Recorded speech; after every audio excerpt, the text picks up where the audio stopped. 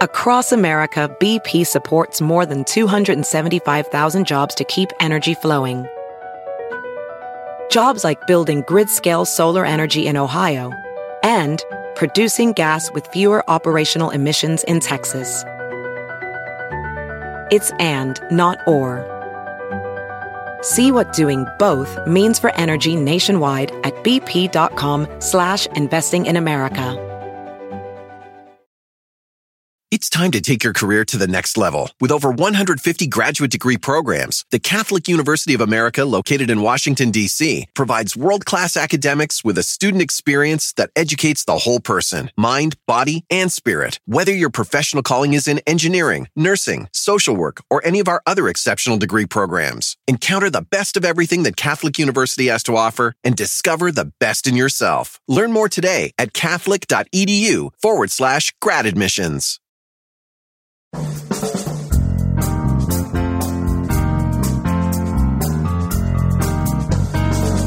Brett McKay here, and welcome to another edition of the Art of Manliness podcast. When men think about optimizing their hormones, they tend only to think about raising their testosterone. But while increasing T can be important, an ideal health profile also means having testosterone that's in balance with your other hormones as well. Today on the show, Dr. Kyle Gillette joins me to discuss both of those prongs of all-around hormone optimization. We start with a quick overview of the different hormones that affect male health. We then get into what qualifies as low testosterone and how to accurately test yours. We also discuss what causes low testosterone in individual men and how its decline in the general male population may be linked to both birth control and the world wars. In the second half of our conversation, we discuss how to both raise testosterone and get rid of excess estrogen, including the use of some effective supplements you may never heard of. We then get into the risks and benefits of taking TRT, before ending our discussion with what young men can do to prepare for a lifetime of optimal T and hormonal health. After the show's over, check out our show notes at awim.is/optimalT.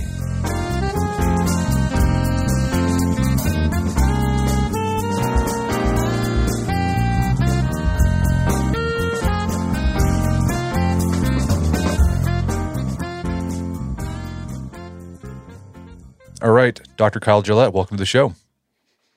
Thank you. My pleasure. So you are a medical doctor. You do family practice. You specialize in obesity, but also hormone optimization, helping people have healthy hormones so they live a flourishing life. And today I'd like to talk about hormones, particularly male hormones. I think when most people think about male hormone optimization, they think about testosterone, and which is obvious why you do that. We're going to dig deep into testosterone today. But are there other hormones that affect male health that people often overlook? There certainly are. So even testosterone in and of itself, there's nothing unique about it compared to other androgens.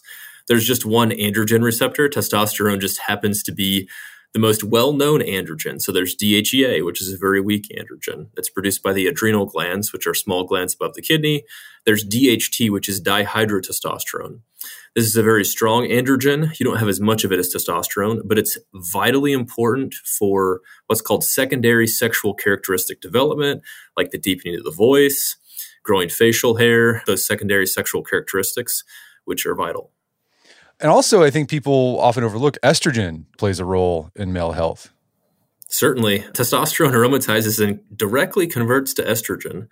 So the way to think about estrogen is the more estrogen, the better for your health because it prevents things like heart attacks at a correct ratio to where you feel good. Okay, so we got to have some estrogen in there at the right balance. And then there's another hormone called SHBG. What does that do? So SHBG is also known as androgen binding globulin. It's a protein. It's made in many places. The liver makes most of it, but the testes also make some of it. And SHBG stands for sex hormone binding globulin. It most strongly binds DHT, and then it binds testosterone relatively strongly. DHEA weaker than that. And then estradiol, which is your main estrogen, even weaker than that. So think of this as regulating all of the hormones and keeping them more stable. The higher the SHBG, the more stable the level will be. Men produce a lot of testosterone during sleep, so the level is generally much higher in the morning. But if you have a very low SHBG, you'll crash, and you can actually have deficient levels of testosterone in the evening routinely, but normal levels in the morning if you don't have enough SHBG. The most common cause of an SHBG deficiency is insulin resistance, which is often due to too many calories or too many carbohydrates and sugar. So what's interesting about all those hormones is they interact with each other. It's a complex system. So if you raise the level on one might go down or up. So I think a lot of guys, they get too focused on, well, I got to increase this one thing or reduce this one thing. Well, if you do that, you're going to have these cascading effects that might not be optimal.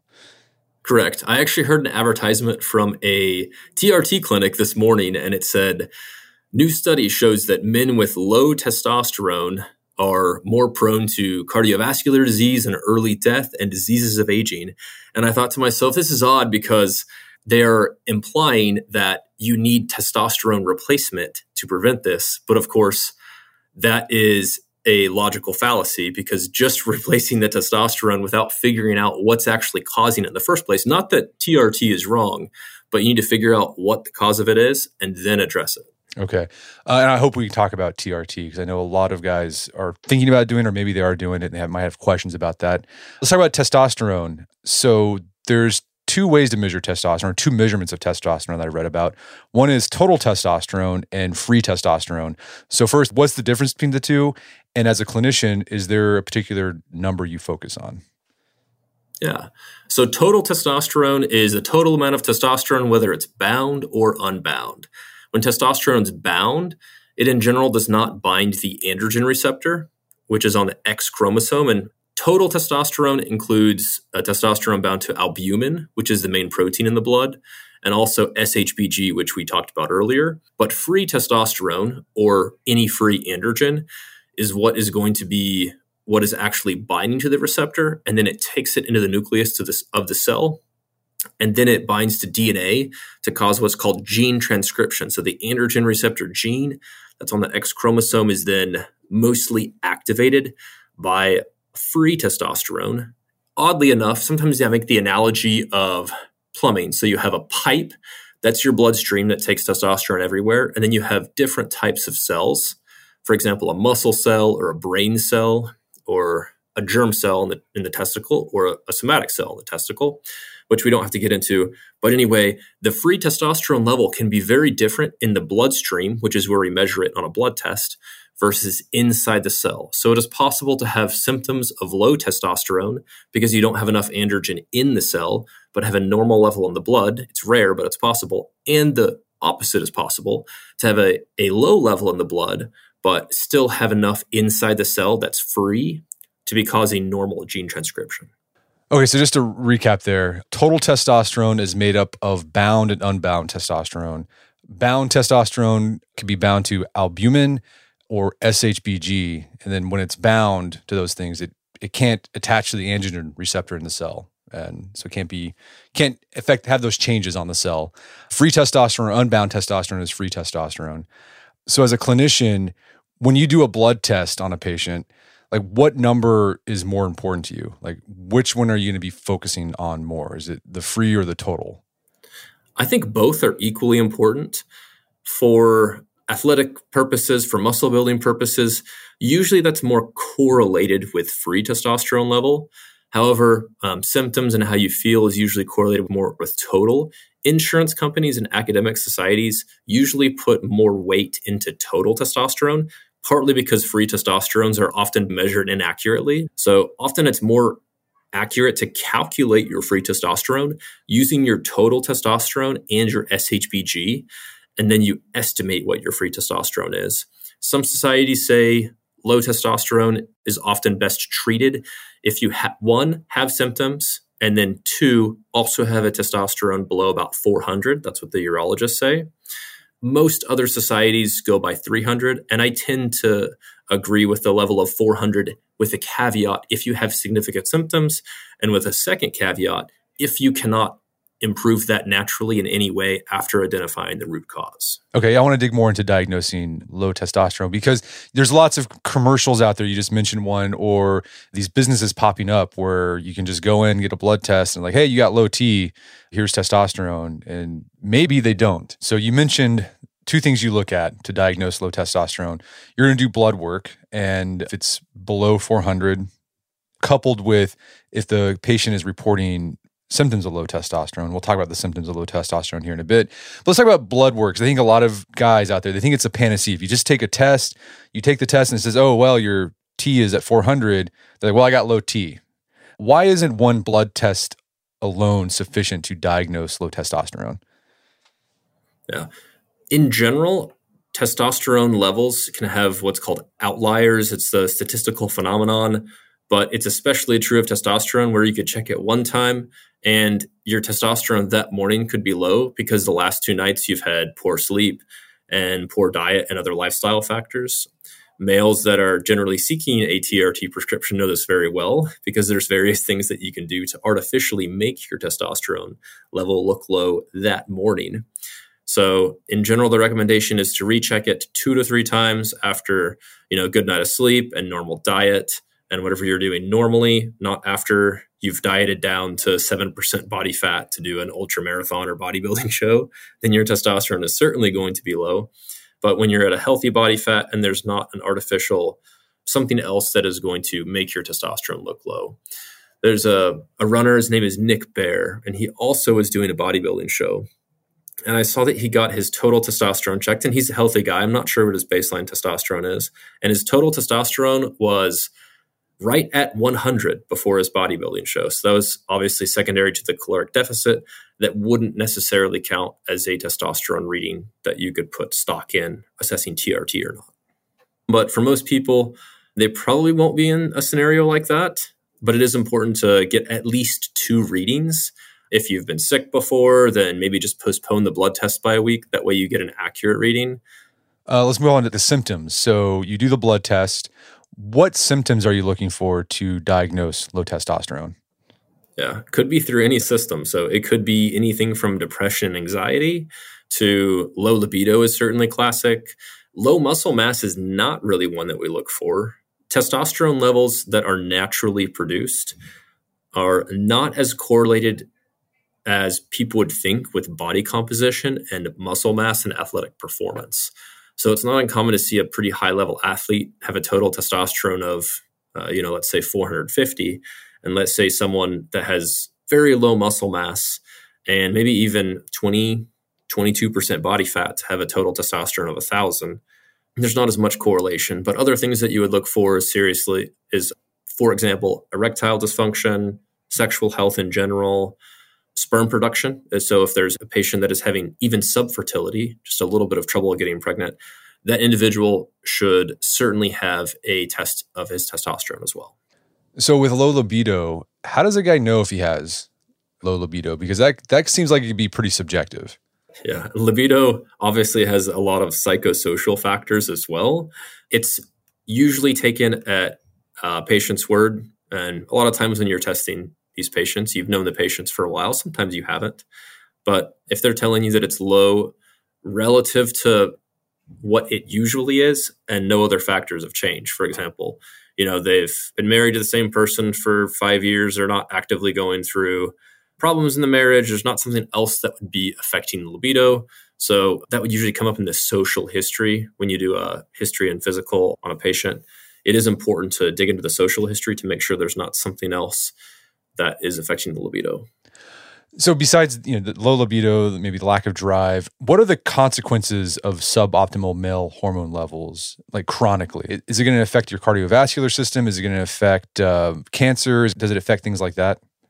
It will. If someone is significantly hypogonadal for a long time, they're at much higher risk of osteoporosis, which leads to bone fractures and even mortality as well. They're at higher risk of neurodegenerative disease, likely largely due to low estrogen. If you don't have a lot of testosterone, you're probably not converting a lot of it to estrogen. And if you're not doing that, then you're also at risk of cardiovascular disease. Estrogen is very cardioprotective and helps with the production of good cholesterol to help take cholesterol out of the plaque. So they've done studies, and you look at one group of people that have true hypogonadism, which is generally 2 levels under 264 or so. And then one group you give TRT, and then one group you don't give TRT. You would think that the group that you give TRT would have a shorter lifespan because androgens do cause excess production of quote unquote bad cholesterol. They do increase a particle called ApoB, which is the most important one to watch for cardiovascular risk. But the group that you give TRT actually has less heart attacks and strokes. Right, because what you were saying before, the testosterone creates estrogen, and then the estrogen protects the heart. So let's talk about the causes of low testosterone. What can be behind low T? Most commonly, metabolic syndrome. So excess calories, excess carbs, insulin resistance. High fasting insulin leads to the liver not producing SHBG. So you might be producing a decent amount of testosterone, but it's being metabolized so fast that it's difficult to use. That's most common. The second most common, I think, is sleep apnea or obstructive sleep apnea. Obviously, that kind of goes hand in hand with metabolic syndrome, but often it goes hand in hand with PTSD. I saw a study on young men that had just gotten out of the military and they had been diagnosed with PTSD, and they tested them all for sleep apnea, and something like 80% of them had sleep apnea, and they were all under a BMI of 25. So there's certainly a lot of stress component as well. The limbic system includes places like the hypothalamus and the amygdala, and downstream to that is the hippocampus and the amygdala. Downstream of those is the hypothalamus, and that's some of the places of the brain that are involved in sleep regulation and breathing. So the theory is that apneic episodes don't just come from having a huge neck and excess body fat, but there are other factors like trauma at play. And when you have a patient with severe sleep apnea, they have a score called a AHI score. And if that score is very high, like 100 or 200, you almost always see deficient testosterone levels. Okay, so having metabolic syndrome, being overweight, sleep apnea, any other causes of low testosterone? Yeah, so theoretically, xenoestrogens could be a cause of low testosterone. These are things like phthalates. These are also things like bisphenol A, also known as BPA. You might see BPA-free on water bottles from time to time. These do bind various estrogen receptors and are likely suppressive. By suppressive, I just mean they shut down the production of the hormones that lead to testosterone production to some degree. Heat damage is also kind of an honorable mention. Some people might be familiar with what varicose veins are. Varicocele is where there's varicose veins in the scrotum. And some people with varicocele can have venous cooling very well. The testes want to be about 91 to 92 degrees, where the body is 98.6 degrees. So if you can't keep your testes at 91 or 92, then you're going to have less testosterone production and less sperm production. And in the more severe cases, you'll have atrophy, which is shrinking, because think about them as factories. If you're not using the factory, they start to shut down. And besides these lifestyle factors, environmental factors, you could also have just an issue with your pituitary system, right? You might have a tumor or something in your pituitary gland that's dysregulating the release of hormones. Correct. I suppose that would be likely one of the more common, less modifiable risk factors. There's not a lot that you can do about that. You can take supplements like vitamin B6 or like vitamin E, but a lot of times pituitary microadenomas or even macroadenomas, basically it's a small tumor in the brainstem. The pituitary gland is where you make a lot of different hormones, like growth hormone and like LH and FSH, but LH is the main hormone that's produced there that leads to testosterone release. So there's two different types of hypogonadism. There's primary and secondary. So primary is where the testes are not functioning, and then secondary, think about it, it's two steps instead of one step. So the LH can be low in secondary hypogonadism. And if your LH is very low and a hormone like prolactin or IGF-1 is very high, then that might be a sign of a pituitary microadenoma, in which case you need an MRI. And LH, that's luteinizing hormone, correct? Correct. LH is luteinizing hormone. FSH is follicle stimulating hormone. They do crosstalk to some degree, but LH mostly helps with testosterone production and mostly binds to the Leydig cell in the testicle. And FSH mostly binds in the seminiferous tubules and helps with spermatogenesis. So, I mean, listeners have probably heard reports that T levels in men have been declining in the past few decades. Do we know what's causing this sort of general decline? Is it just all these lifestyle, like people are getting fatter, they're not sleeping, they're stressed, and the stuff in the environment? Is that kind of what we've decided is the cause of the lower T levels? The various causes that we've already discussed are likely the primary causes of what is causing declining testosterone levels. But I think there is another factor, and a lot of that has to do with what I'd call epigenetic drift. Some people might call it natural selection. I might call it unnatural selection, where individuals with higher testosterone levels are no longer being selected for as early. And also, a lot of individuals are having kids later on in life, for example, in their 30s or even 40s, when you might have very different maternal and paternal hormone profiles. That's one of the reasons why I recommend, if men are taking medications like finasteride or dutasteride, that they stop their finasteride 90 days before attempting conception, and they stop dutasteride, depending on what dose they are, usually 6 months before conception. By the way, spermatogenesis takes about 60 days or 2 months. That way they have enough time to wash out before they start producing the sperm in the germ cells, so that they wouldn't pass down any epigenetic changes to potential offspring. Okay, so maybe the idea is that, again, this is theoretical, right? The testosterone increases aggression and risk-taking behaviors, and that's not as adaptive in our safe, like high-tech modern landscape. So men with lower testosterone might be more successful these days, and women choose those men for their partners. And then when they have children, the men pass down his genes, and then his children have lower testosterone too. And that just perpetuates, just lower testosterone in the male population overall. Also, this idea of selection. I've heard that, I read this somewhere, correct me if I'm wrong on this, that women on birth control, they're not attracted to higher testosterone men. Is that true? Yeah, that is one of the major players of what I would call unnatural selection.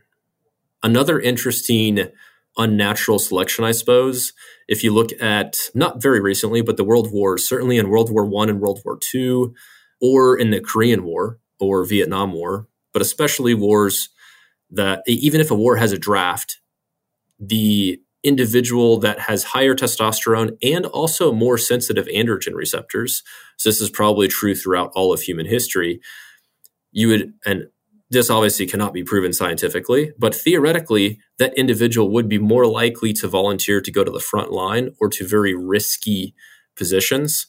And if that male passes away at age 18 or age 19, then that is likely a fecundity rate of 0, so no offspring from that individual. And then you start to have genetic drift.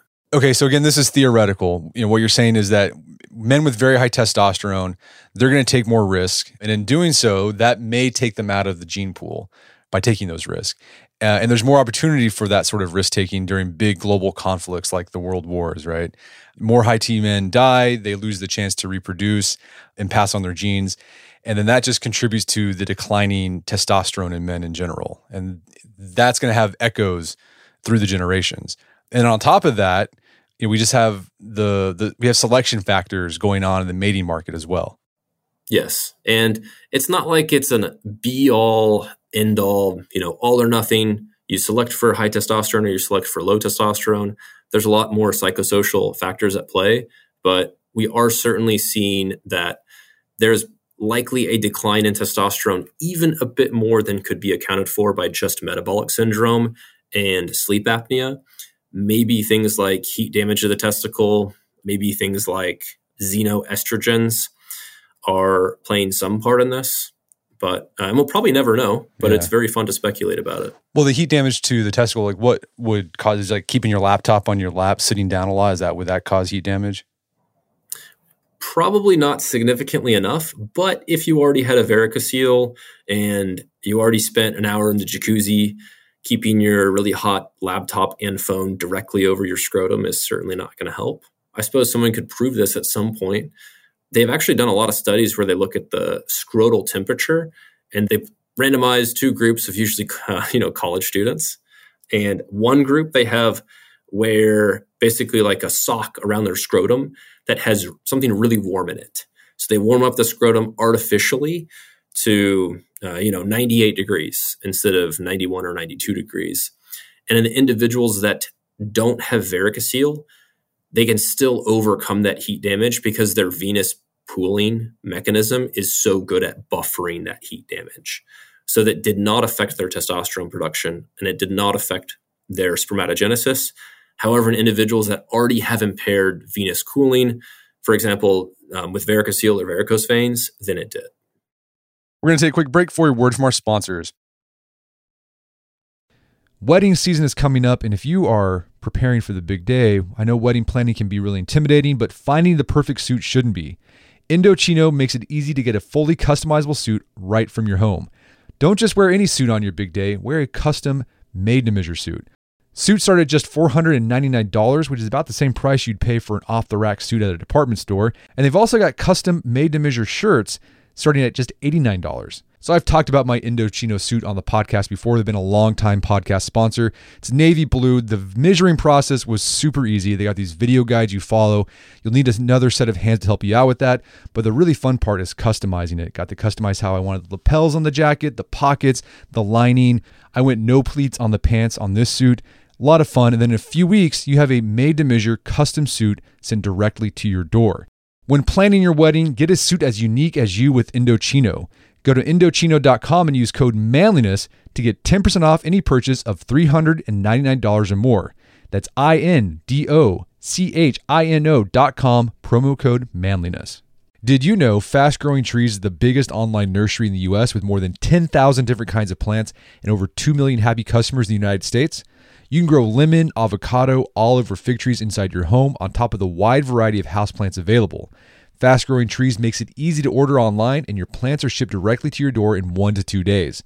And along with their 30-day Alive and Thrive guarantee, they offer a free plant consultation forever.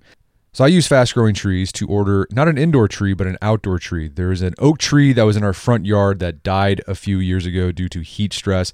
Had to cut it down. There's been a blank spot that I wanted to put another tree there. I wanted a maple tree that turned bright red during the fall. And I went on Fast Growing Trees, found the tree that fit the criteria that I was looking for. Turns bright red. It's a maple tree that turns bright red in the fall. So if you want to try Fast Growing Trees, right now they have some of the best deals online, like up to half off on select plants. And listeners to our show get an additional 15% off their first purchase when they use code manliness at checkout. That's an additional 15% off at fastgrowingtrees.com using code manliness at checkout. Fastgrowingtrees.com, code manliness. Offers valid for a limited time. Terms and conditions may apply. All right, if you have a family, then you need to get term life insurance to protect them. It's one of the smartest financial decisions you can make, and the start of the new year is the perfect time to get it done so you can focus on whatever else the year has in store for you. Fabric by Gerber Life was designed by parents for parents to help you get a high-quality, surprisingly affordable term life insurance policy in less than 10 minutes. Fabric has flexible policies that fit your family and your budget, with quality policies like $1 million in coverage for less than $1 a day. There's no risk to apply. They have a 30-day money-back guarantee, and you can cancel at any time. I remember when I was a new dad, I had a lot of thoughts going through my head. One of them was, how can I take care of my family when I'm gone if something happens to me? Well, so one of the first things I did, I got term life insurance, one of the best decisions I made. Join the thousands of parents who trust Fabric to protect their family. Apply today in just minutes at meetfabric.com/manliness. That's meetfabric.com/manliness. MEET fabric.com/manliness. Policies issued by Western Southern Life Assurance Company, not available in certain states. Prices subject to underwriting and health questions. Daylight saving time is starting up again. The goal of this is to give us more daylight from March through November. By setting our clocks forward, it may feel like there are more hours in the day, but if you're hiring, it doesn't necessarily help you find qualified candidates for your roles any sooner. There is only one way to do that: ZipRecruiter. And right now you can try it for free at ZipRecruiter.com/manliness. ZipRecruiter works around the clock to help you find qualified candidates. Once you post your job on ZipRecruiter, they send it to 100 plus job sites so you can reach more of the right people. ZipRecruiter's smart technology also quickly scans thousands of resumes to identify people whose skills and experience match your job. Spring forward with a new hiring partner, ZipRecruiter, and find top talent sooner. See why 4 out of 5 employers who post a job on ZipRecruiter get a quality candidate within the first day. Just go to this exclusive web address to try ZipRecruiter for free. ZipRecruiter.com/manliness. Once again, that's ZipRecruiter.com/manliness. ZipRecruiter, the smartest way to hire. And now back to the show. Oh, let's talk about optimal levels of testosterone. So below 400, and if you're experiencing low testosterone symptoms, that's not good. Is there an optimal level? Is like a level that guys should reach for? Or is it going to differ from man to man? It certainly differs, but that's kind of an easy answer. So I'll get into it more than that. A lot of times people have told me that I say individualized. I say that word a lot because health is individualized. We are all unique. We have different genetics, we have different epigenetics, and we have different growth and development past that as well. But for most men, an optimal testosterone level is between about 500 and as high as you can go naturally. So, there is some individuals with a total testosterone of 1500. They almost always have really high SHBG. So a lot of times their free testosterone is only 20 or 25. Between about 550 and whatever you can produce top in endogenously, naturally without medication. But you also say it could be lower. I mean, you mentioned there are athletes who are at 450 and they're healthy. So if you get a blood test and it's below 500 a little bit, you probably, I guess you shouldn't worry too much about it if you're not experiencing any symptoms. Correct. Okay. That's good to know. So let's say a patient comes to you reporting symptoms of low T. You do a series of blood tests that show, that your T levels are low. They're below 400. What's your first line of attack in helping this patient get his T levels up? First thing to look at would be LH and FSH. If those are really low, then I'm worried about the pituitary or the brain. If those are really high, then I'm worried about the health of the testicles. If they're in between, then I look for another pathology like diabetes, metabolic syndrome, insulin resistance, sleep apnea, etc. I also look at prolactin and IGF-1, make sure you assess their tumor risk. And then I also look at estradiol. If it's a very high estradiol, then estradiol is likely what is suppressing the production of LH from the pituitary. So you have estradiol, which is your main estrogen, which is causing less testosterone production. And in that case, I look at things like alcohol consumption that can upregulate aromatase, or consumption of excess calories or fat that can upregulate aromatase, which converts testosterone to estrogen, by the way. So those are the first things. Beyond that, what are you looking at? Beyond that, I'd like to, if pertinent, do an exam, make sure, especially if this individual is, developing, if they're an adolescent or whatnot, you need to make sure that they're through all the Tanner stages, basically Tanner stages 1 to 5. 5 is done when you're at essentially adult growth and development, to make sure that they don't have some unusual or unlikely syndrome. And then after that, I'd like to look at their fasting insulin, their A1C, see if there's something that I can correct. I look at their cortisol. If their cortisol is high, then there's a lot of lifestyle factors and also supplements that can help control cortisol, like ashwagandha or Emodin. I look at their prolactin. So if their prolactin is just a little bit high, then maybe I do start them on some vitamin B6 or some vitamin E. If their estrogen is high, maybe I start them on some calcium D-glucarate that helps with estrogen glucuronidation and metabolism. It basically helps you excrete it through your stool. And then repeat labs in 1, 2, maybe even 3 months, and see if we can improve those things, along with, as always, diet and exercise. Okay, so it sounds like the first line of attack, if it's not a pituitary problem, you're going to be primarily doing lifestyle changes, right? Quitting drinking, getting better sleep, diet, exercise to help get that insulin sensitivity back online. So yeah, lifestyle stuff would be the first line of attack. And then will it take maybe 1 to 2 months before you start seeing results from that? Yeah, often it does. A lot of times you feel better the first week, and a lot of times your testosterone production recovers very quickly. But occasionally I use medications as well. So some people utilize a short course of HCG, which essentially binds the LH receptor, takes the place of LH. And occasionally I'll utilize very short courses. By very short, I mean a week or maybe 2 weeks of selective estrogen receptor modifiers, or sometimes longer in the right patient, especially very young patients that you're trying to stimulate endogenous production. These are often patients that desire fertility within the near to mid-near future. Besides diet, exercise, sleep, managing stress, you mentioned a few supplements that you recommend men taking to optimize male hormones. Are there ones that you recommend for just any guy who, maybe they don't have any problems with testosterone, but they just want to feel good? Are there ones that you like and that are safe? Creatine 5 to 10 grams a day would be a great start. L-carnitine would be a consideration, especially if they're interested in athletic performance optimization or body composition optimization. L-carnitine would be reasonable. Consider checking a TMAO to make sure that it doesn't convert to that in too high of a rate. Another reasonable addition, if someone has high estradiol, would be calcium D-glucarate to make sure that they're binding up extra estrogen and excreting it. I've heard that boron can impact testosterone. How does boron increase T levels? Boron works okay for people with really high SHBGs. It increases free testosterone by decreasing SHBG. The effect wears off to some degree if you take boron for a very long period of time. If you have very low levels or you're insufficient or deficient in boron, it works extremely well. And a lot of people consume dates or raisins because they tend to be relatively high in boron. There's another something I've been hearing about lately, Tongkat Ali, I think that's how you pronounce it. What's going on with that one? Tongkat Ali is also known as long jack. So Tongkat's active ingredients are uripeptides, one of which is uricomanone. And Tongkat is helpful because it upregulates a couple different enzymes in the steroidogenesis pathway. There's been plenty of human study on it with mixed results. And it looks like the cause of the mixed results is sometimes people have great activity of those enzymes. So that's not the rate-limiting step in testosterone production. So think of it as a signal. Think of your testicles as a factory. Tongkat is a signal to that factory to ramp up production.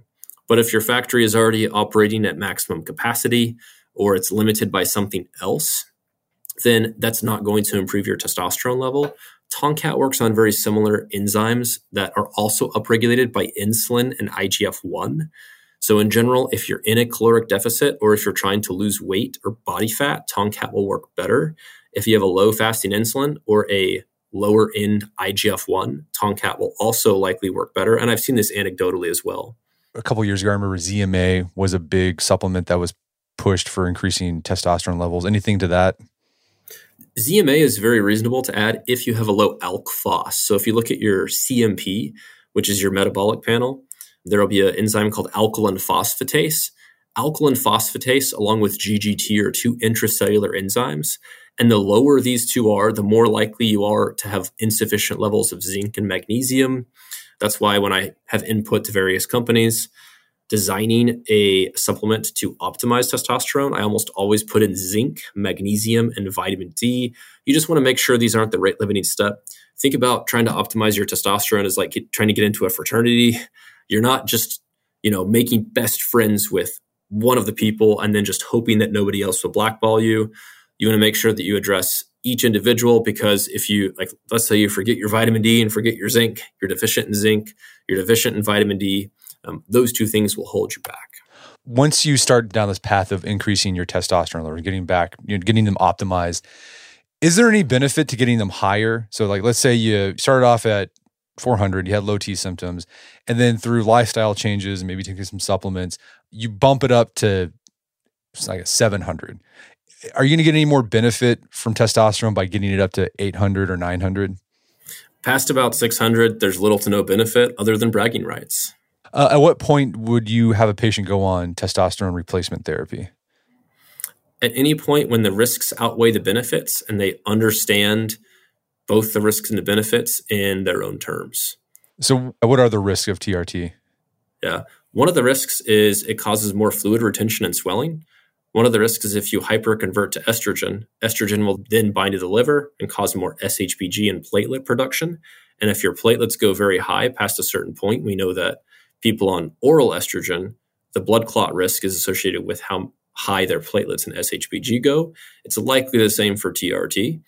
So if you go on TRT and you go into a huge bulk and you start consuming a bunch of alcohol and your platelets skyrocket, then that is going to increase your blood clot risk. So TRT is not in and of itself going to improve health. It's just going to be a tool to help you achieve a lot of your goals. Another risk of testosterone is if people have heard of medications called statins, those work by decreasing the activity of an enzyme called HMG-CoA reductase. Any androgen, including testosterone, increases the activity of this enzyme. So often people's cholesterol, and it's not actually cholesterol, they're lipoproteins, but people's quote unquote bad cholesterol gets worse. That's why we watch that ApoB number very closely, because we know that ApoB is the particle that is going to lead to plaque formation in areas like the coronary artery. And I guess the benefits of TRT is that you'll mitigate those symptoms of low testosterone. Correct. And there's, of course, other benefits as well, like the benefits of estrogen that we discussed earlier, being its cardioprotective benefit.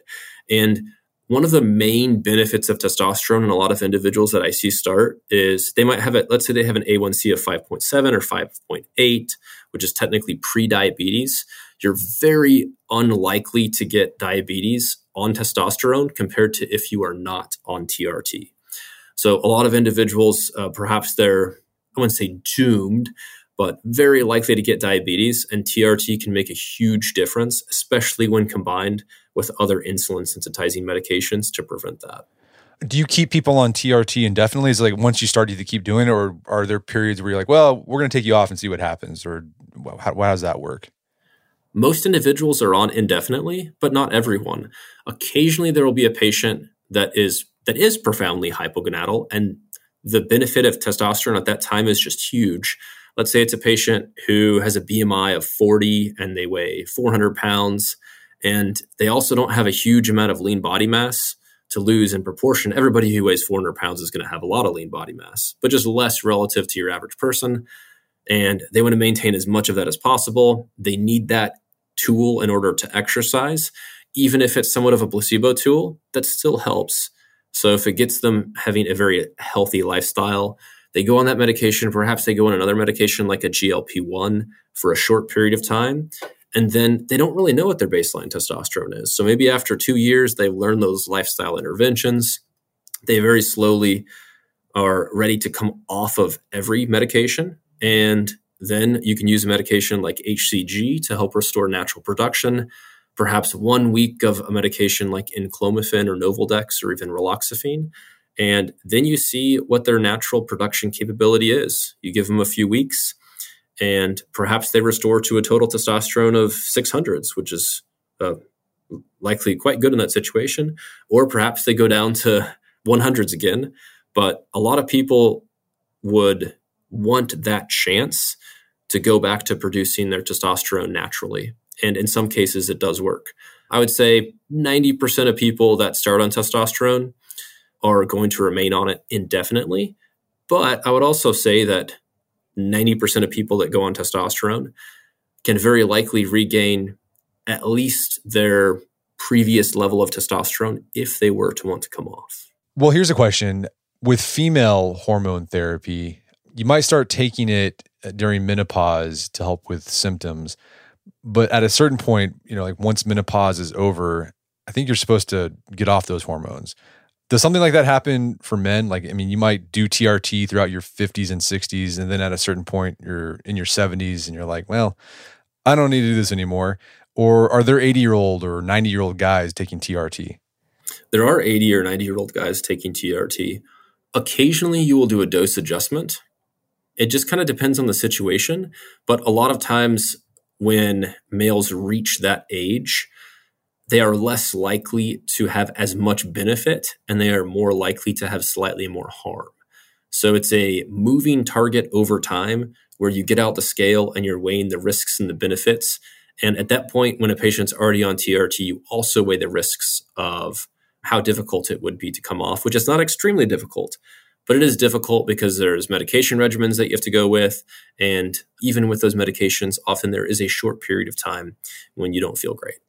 So we've been talking about optimizing male hormones in grown men, but let's say we got some dads and moms out there listening and they've got boys who are about to start or are in the middle of puberty. What can they do for their sons? What can young guys do to make sure they set themselves up for a lifetime of male hormone optimization?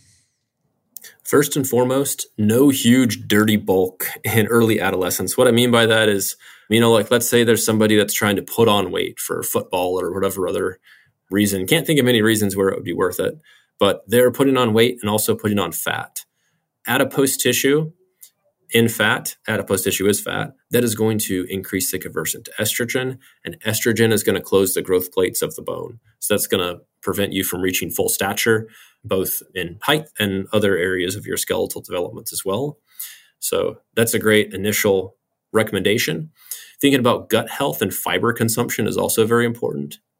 That's going to prevent, again, from It's called intrahepatic circulation of estrogen. Estrogen is not necessarily the enemy. In fact, a little bit of estrogen is needed to what's called priming the pituitary in order to fully kickstart adolescence. And that's one of the reasons why boys with very high body masses have higher estrogen. So the pituitary gets primed too early, and something called precocious puberty is happening, which is too early of puberty. So that's another thing to consider. In addition to that, you want to have a reasonable balance between cardiovascular exercise and resistance training. You certainly want to do both because adolescence can be thought of as your free endogenous steroids, I'll say cycle just because people understand it, but your free endogenous steroid boost where you are going to be, one, super sensitive to all the androgens that are released. Probably most people remember puberty. And you will also be having a lot of androgen around, regardless of what you do, even if your health hasn't been great.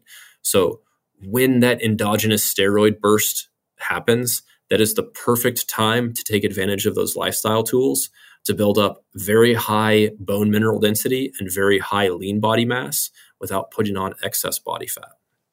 I imagine young people getting plenty of sleep is important too. Yes, extremely important. And that might be one of the most common causes of suboptimal hormone profiles in adolescence.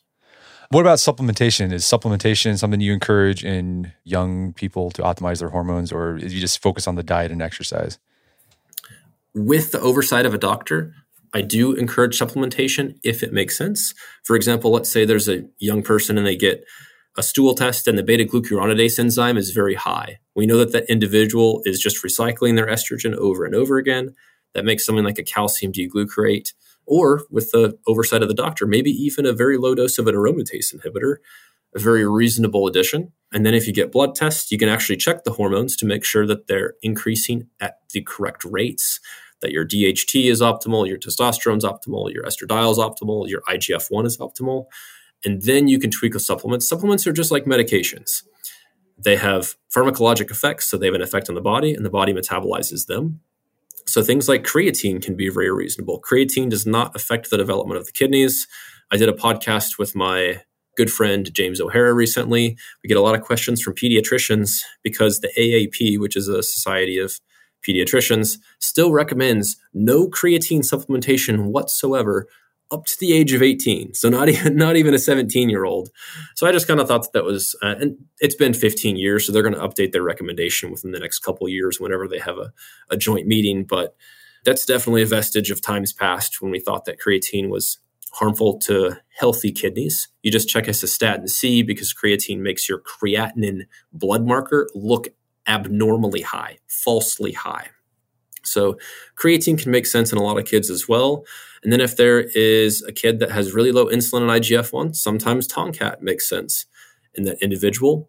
And then in some kids that do have optimal hormone profiles, let's say there's an athlete and he's developing or she's developing and they have very high testosterone, very high IGF-1, that's great. You know that myostatin levels are going to be really high after you have that burst of androgen during adolescence. Myostatin is going to stop the muscle from developing and cause you to start putting more fat into the tissue. I think that myostatin inhibitors, weak ones like fortotropin, which comes from fertilized egg yolks, or epicatechin. Cocovia is a good source of epicatechins. Different cocoa powders have a lot of epicatechins. Green tea has EGCG, which is another epicatechin. Basically, those take down the levels of myostatin. Those are also very reasonable to take for the right patient. What about, should parents be sweating about xenestrogens in their kids? Like, make sure they get certain types of deodorants or cosmetic products and avoiding plastics? Bisphenol A and phthalates, yes. That's kind of where I personally draw the line, where if you are worried about every single thing, we live in an unnatural environment, more so than ever. So those are usually the ones that I say to avoid. If you live in an area that more likely has contaminants and microplastics, a lot of times I do recommend testing your water. There are a lot of services that do this. I personally used my tap score to test both the water from the tap and the water through my Berkey filter. If you have young children, then that seems like a very reasonable time to use a water filter if you don't know what the contents of your water is. And then as far as foods, of course, avoiding ultra-processed foods. I think it was like ultra processed mac and cheese that got a bad name for having high phthalates. I assume they fixed that by now, but I actually don't know. So a lot of times it's the same recommendations as any other whole food diet, and then know your sources. Try to avoid contaminants at very high levels and use the Pareto principle. Try to do right most of the time and you'll get most of the benefit, even if you're just doing it some of the time. Well, Kyle, this has been a great conversation. Where can people go to learn more about your work? My hub is on Instagram, Kyle Gillette MD, and it's Gillette Health on all other platforms. I do have a podcast that we fairly recently have, I guess, gotten pretty good audio and video of, but that's on YouTube, Spotify, and Apple Podcasts. We have a clinical grade podcast, and then we have a layman's podcast that we're going to call After Hours, which should provide good entertainment. Fantastic. Well, Dr. Kyle Gillette, thanks for your time. It's been a pleasure. Thank you. My guest today was Dr. Kyle Gillette. You can find more information about his work at his website, GilletteHealth.com. Also, check out his podcast, Gillette Health Podcast. And check out our show notes at aom.is/optimalT, where you find links to resources when we delve deeper into this topic.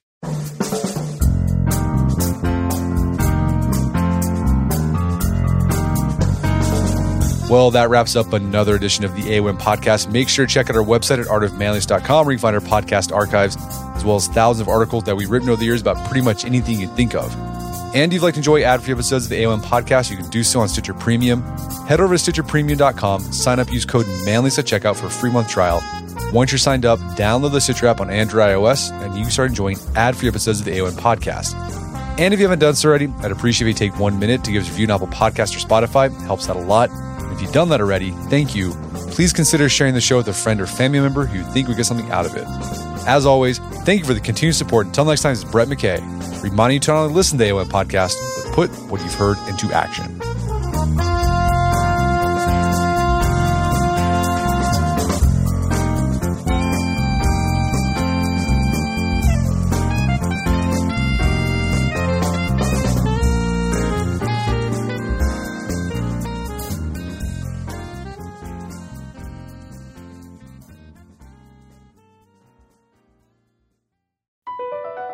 BP added more than $70 billion to the U.S. economy in 2022. Investments like acquiring America's largest biogas producer, Archaea Energy, and starting up new infrastructure in the Gulf of Mexico. It's and, not or. See what doing both means for energy nationwide at bp.com/investing in America. It's time to take your career to the next level. With over 150 graduate degree programs, the Catholic University of America, located in Washington, D.C., provides world-class academics with a student experience that educates the whole person, mind, body, and spirit. Whether your professional calling is in engineering, nursing, social work, or any of our other exceptional degree programs, encounter the best of everything that Catholic University has to offer and discover the best in yourself. Learn more today at catholic.edu/grad admissions.